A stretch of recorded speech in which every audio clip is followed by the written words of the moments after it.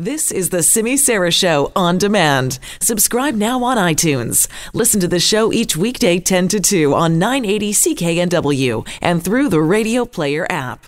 Well, the Insurance Bureau of Canada, as you've been hearing in the news, has once again taken aim at our auto insurance system here in BC. And once again, ICBC doesn't come out of it looking all that great. According to this new report, if you look at drivers and how they pay in BC versus Alberta, well, the Insurance Bureau of Canada says that the same driver could save a lot more money just by being on the other side of the Rockies. They're claiming the jurisdictions are similar, but they're also saying that the competition in Alberta is what makes a difference.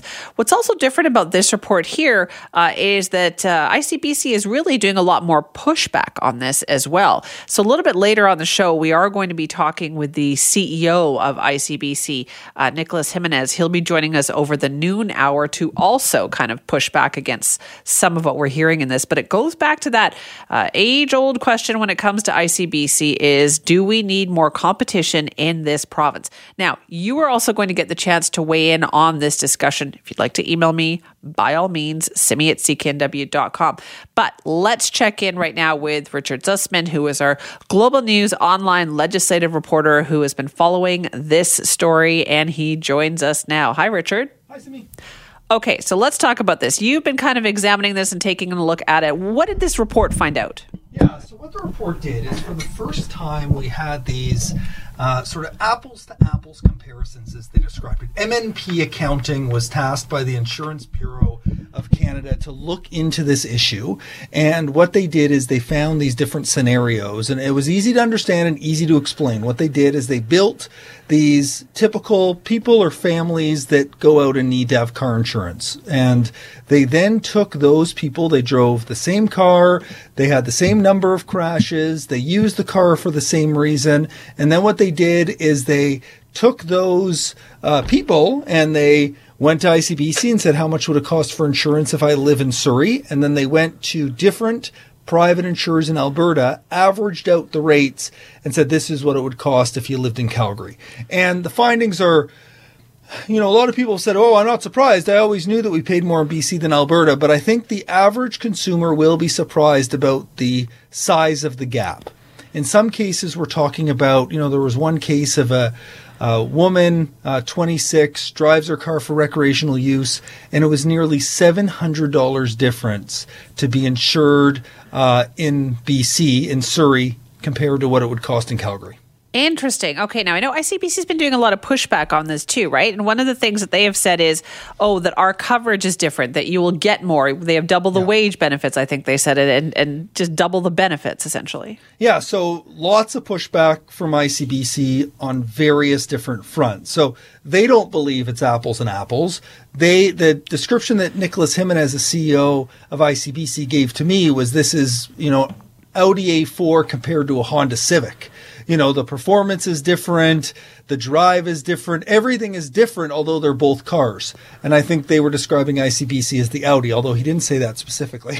Okay. But, the fact is he says there's better benefits here. And then the other thing that both ICBC and Attorney General David Eby have been pointing out is the insurance system in Alberta is in shambles as well. And I think it's important to note, I think probably most listeners know this, but it's important to note the big difference between the two jurisdictions is Alberta has competition and BC does not.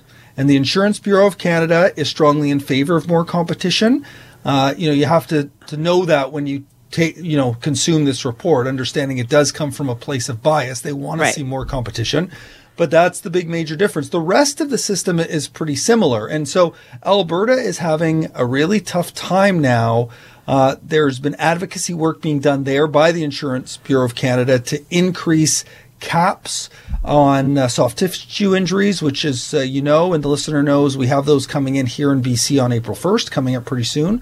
And there also has been a lot of issues in Alberta around private insurers wanting to insure higher risk drivers. So those who are more likely to cause crashes, younger drivers, less experienced drivers, the insurance companies don't often want to insure them when they have choice on who they can insure because with it comes a higher cost. ICBC doesn't differentiate, obviously, right? It's the only insurer, and no matter who you are as a driver, they will insure you. So those are the two big points that ICBC and the province both raised. Is Alberta's system is flawed as well. They have lots of problems, and ICBC offers better benefits, although, again, there's disputes around that and the benefit system's changing. Isn't that interesting, though, Richard? Like, this is one of the few times that one of these reports has come out, and I find that there's more of a discussion about comparing apples to apples. Yeah, and, this is one of the things. ICBC has long tried to make their product uncomparable. Right? The system in BC is different than any other system, so therefore you can't compare it anywhere else. I think what's been done here by MNP Accounting is a good opportunity for British Columbians to look and see what the other options are. Sure, all the options have flaws, but I think we're getting ready for a serious discussion here around privatization of insurance. And Andrew Wilkinson, the BC Liberal leader, came out last night in my story on the News Hour, and again this morning in a video online, basically saying we need more competition. Is he willing to go all the way around privatizing ICBC? Not yet. But Simi, I wouldn't be surprised if the Liberals get there, and this could be a major, major issue that, if it's 2021, the election, or if it's before then, this could be one of those major election issues. The current government pushing for ICBC with the reforms they've put in place, including not just the April 1st changes, but the changes in September where good drivers will pay less, bad drivers will pay more, potentially a lot more. Right. And what's defined as a bad driver could easily be you or I. It's at-fault crashes. Well, speak for yourself, Richard Zussman. It's at-fault crashes. It's distracted driving tickets. It's, excessive speeding tickets, all of those things. 25% of people will pay less under the new system. That means 75% will pay either the same or more. Right. So, those changes are coming, and the Liberals are going to come and say, well, maybe we want more competition. Is it more competition in specific areas? I know Andrew Wilkinson's been talking about opening up insurance for taxi and ride share to private insurers. Right. But it could be a push for even more, private insurance across the board. Okay, so then that makes this really a lot more, I guess, urgent for David Eby and for the NDP government then, because all the stuff that they've been putting in place or getting ready to do over the last year, it has to pay off for them heading into the next election. It sure does. And when you look at the budget numbers from February, they're counting on it paying off. They've forecast that they're going to be making money at ICBC within 2 fiscal years, and they're projected this year to lose $1 billion. So they believe that these changes they're making, especially the ones coming up next month, will save them more than $1 billion a year. They also have this cap on special reports in injury settlement claims.